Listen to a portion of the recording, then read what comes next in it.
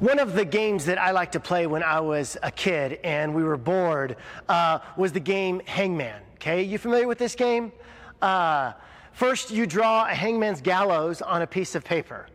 Okay, then you come up with a word that the other person has to guess, and then you write the exact amount of letters that are in that word, and then they've got to guess. And with every wrong guess, the stick figure that you're drawing becomes more clear until if they guess wrong the final time, he is hung on a noose. Kind of a morbid game when you think about it, right?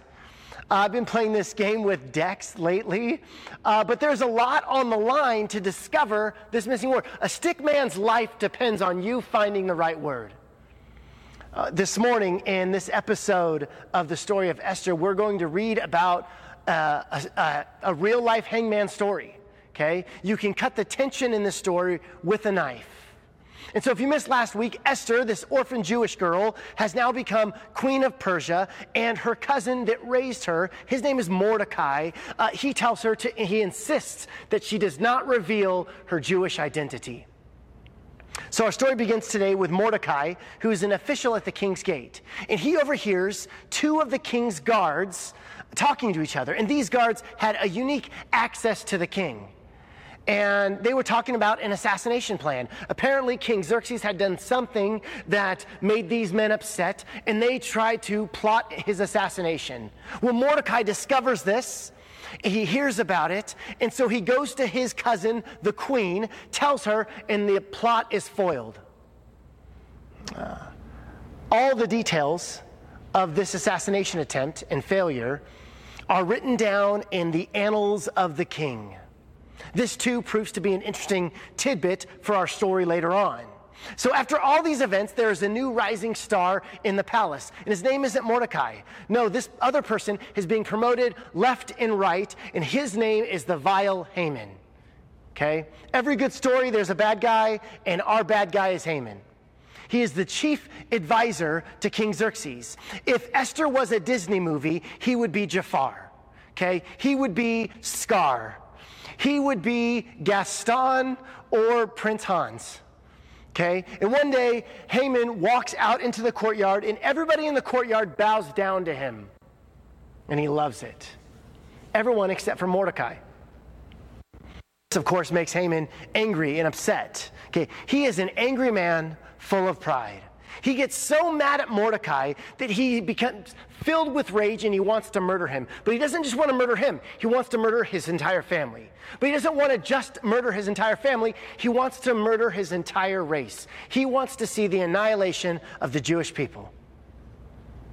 It's interesting that in our story, Haman comes into power the same time as Esther becomes queen. And this was the 7th year of Xerxes' reign. So Haman comes up with this plan to kill all the Jewish people, this plan of genocide. He presents his plan to King Xerxes. We read in the scriptures that the plan he presents to King Xerxes happens in the 12th year of Xerxes' reign.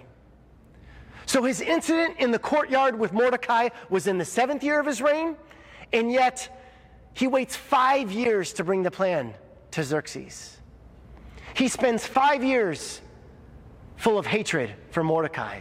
He spends 5 years upset, just letting his anger brew and stir within him. Whenever you let anything fester, the consequences can be devastating.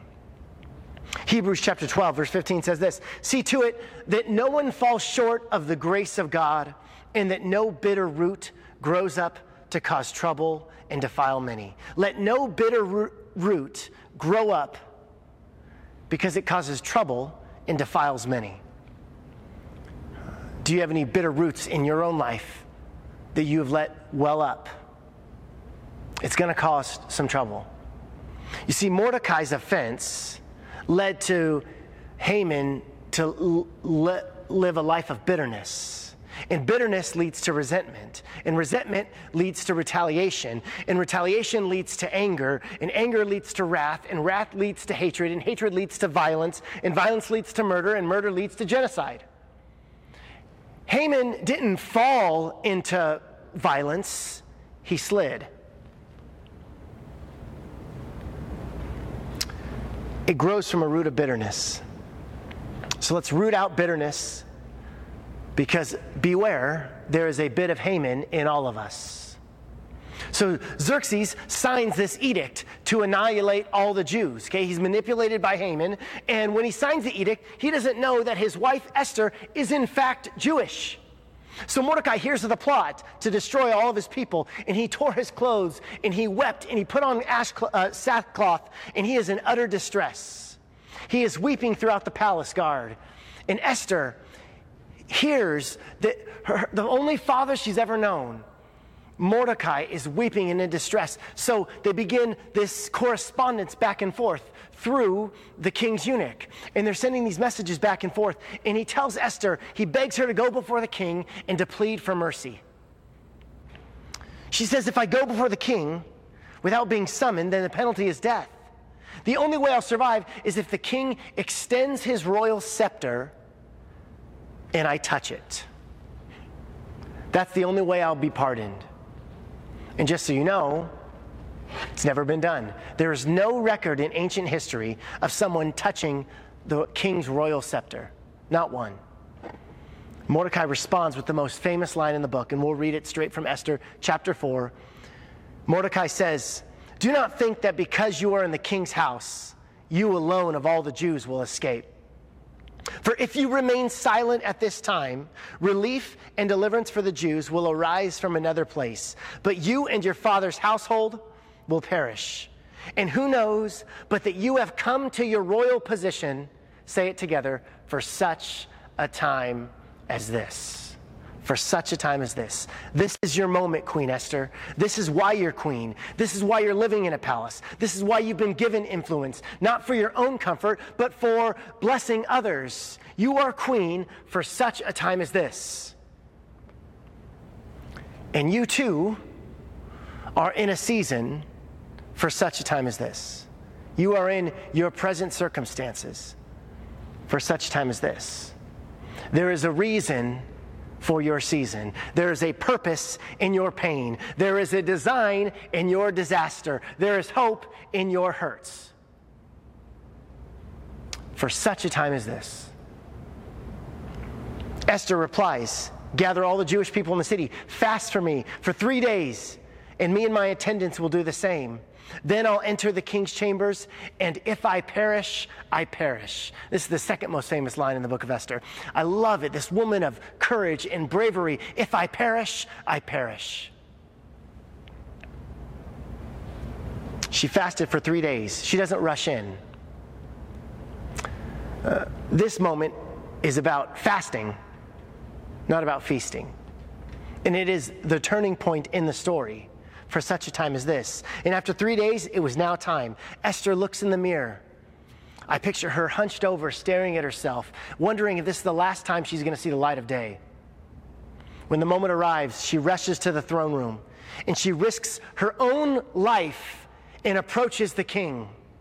And the king is pleased to see her. He extends his royal scepter, something that's never been done, and she boldly steps before the king. He says to her, Esther, my queen, whatever you want, even if it's up to half the kingdom, it's yours. And this is her moment.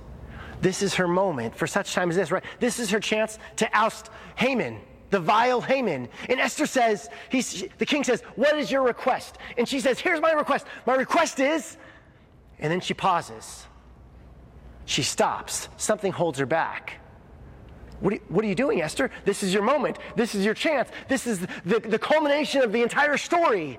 But something holds her back. She says, my request is to have dinner with you and Haman tomorrow evening.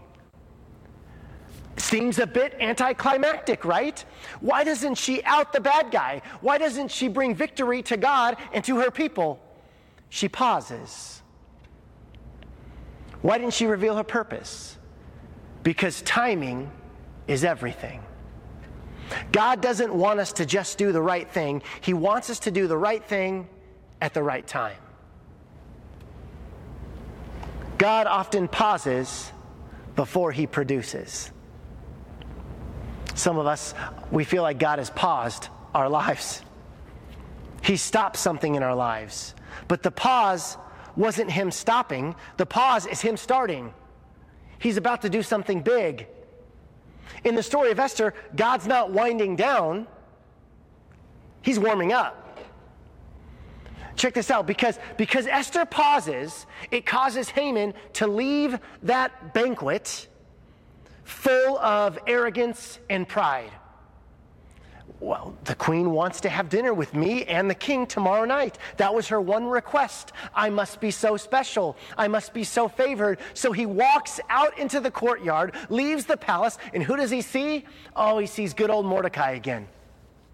And this just gets him all hot and bothered again. So he goes home and he starts complaining. And he says, oh, the queen came in. She barges in. She touches the royal scepter. And she has one request, and it's to have dinner with me and the king. I'm so special. But then I go on the courtyard and I see this Mordecai guy, and he just ruins it for me all over again. All the positive vibes go out the window. And then the wife starts getting in on the complaining. You know what the wife says? She says, you know what you should do, honey? Oh, my sweet Haman. You know what you should do? You should build a hangman's gallows, 70 feet tall, and then you should murder him tomorrow. And this pleased Haman. He said, that's a great idea, babe. I'll kill him tomorrow. I'll build 70 feet gallows. Do you know how disturbed you have to be to build a killing device 70 feet tall in the air? He's like, it's a great idea. I'll build it. And because Esther paused, the king went home that evening. He gets home. He can't sleep. He's restless. And just by coincidence, I suppose, he demands that one of his attendants read the record of his reign. And so the attendant goes to the huge library in the king's bedroom, and he pulls out the annals of the king, the record of his reign, and he just so happens to turn to the page where he reads about this foiled assassination attempt by his two guards that was spoiled by Mordecai, this Jew. So the king says, has anything been done to honor this Mordecai who saved my life those years ago? And the attendant says, well, there's nothing that's been done for him. And so the next morning, Haman walks into the king's court, and he's ready to kill Mordecai. And the king, after a restless night of sleep, says to Haman, yo, Haman, what would you do for someone who saved your life? Now, Haman, full of pride, full of arrogance, says, well, obviously you're talking about me, so here's what I would do. I would put him on a royal horse, dress him in kingly robes, and I would parade him through Persia, honoring him before all. That's what I would do. And because Esther paused, it caused Xerxes to then say to Haman, great idea.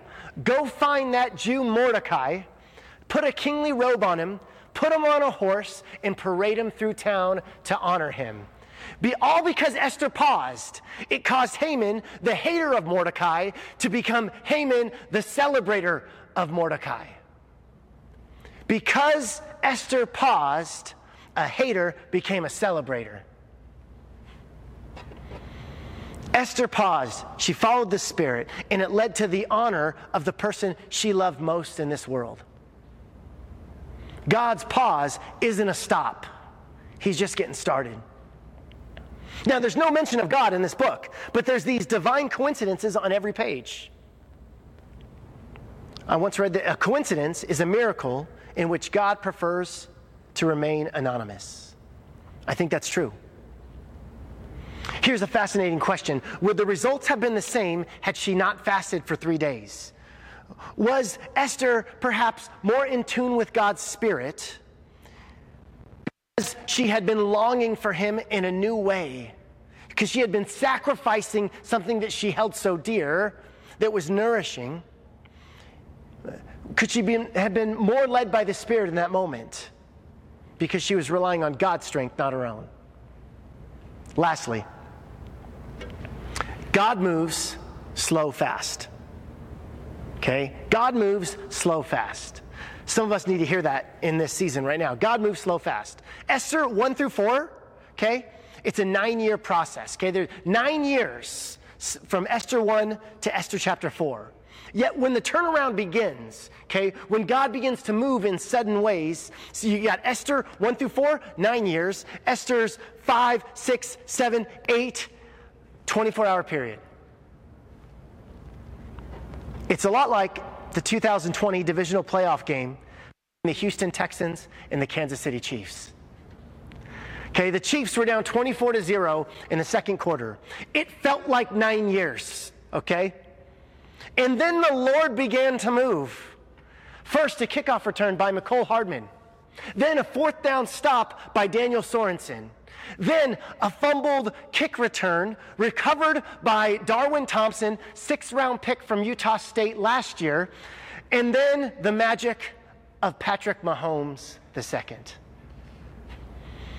And within 10 minutes, the Chiefs had scored 28 points, and they had the lead before halftime. There is a suddenness to the move of God, amen? God is slow fast. For some of us, we believe that we are in a season of slow. And so your question is, well, when is he going to start moving fast?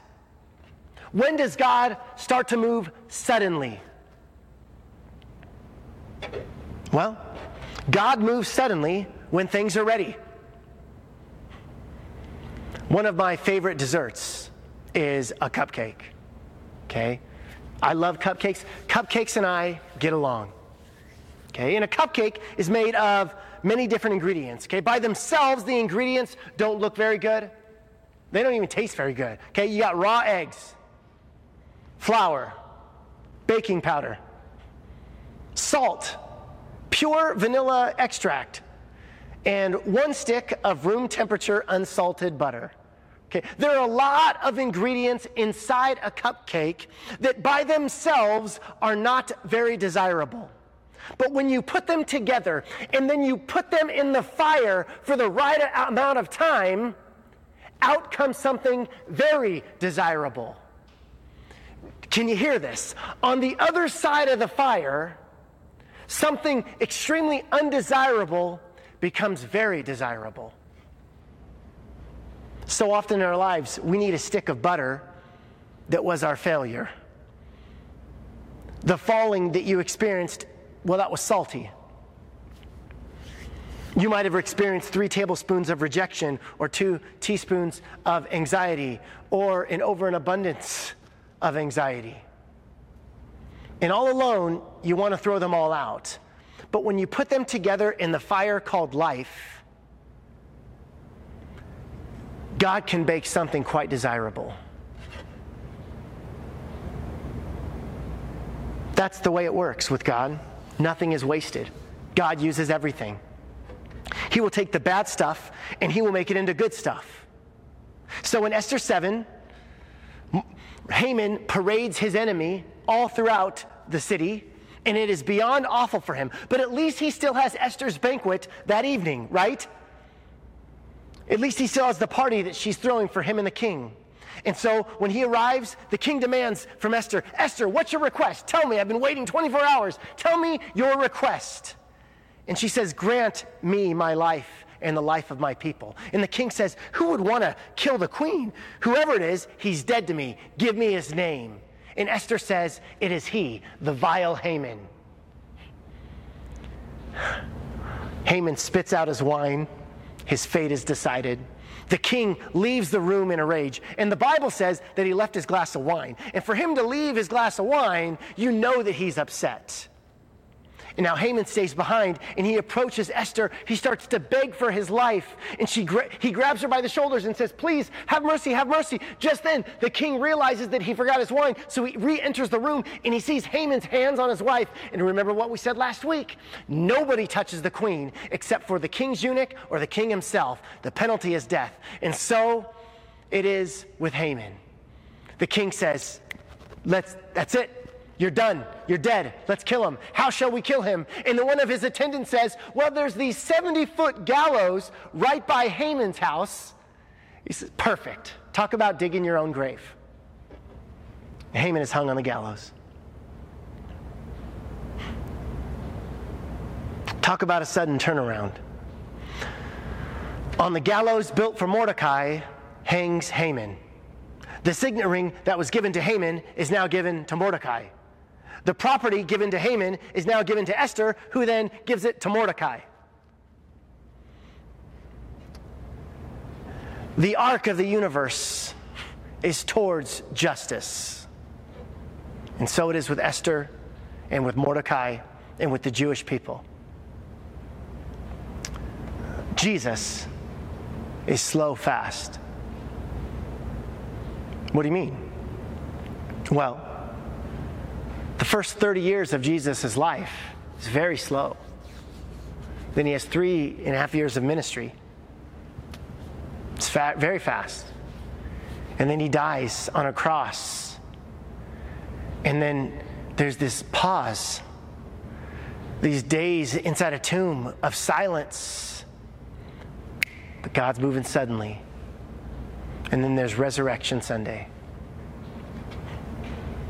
Jesus is slow fast. Do you need a turnaround in your life? Are you experiencing a pause? Because stay awake, because there is a suddenness to the movement of God. Stay awake. Don't fall asleep.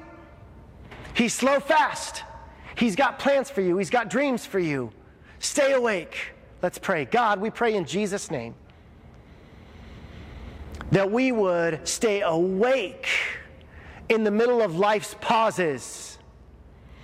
May we trust your heart when we don't understand your hand. So God, move slow fast.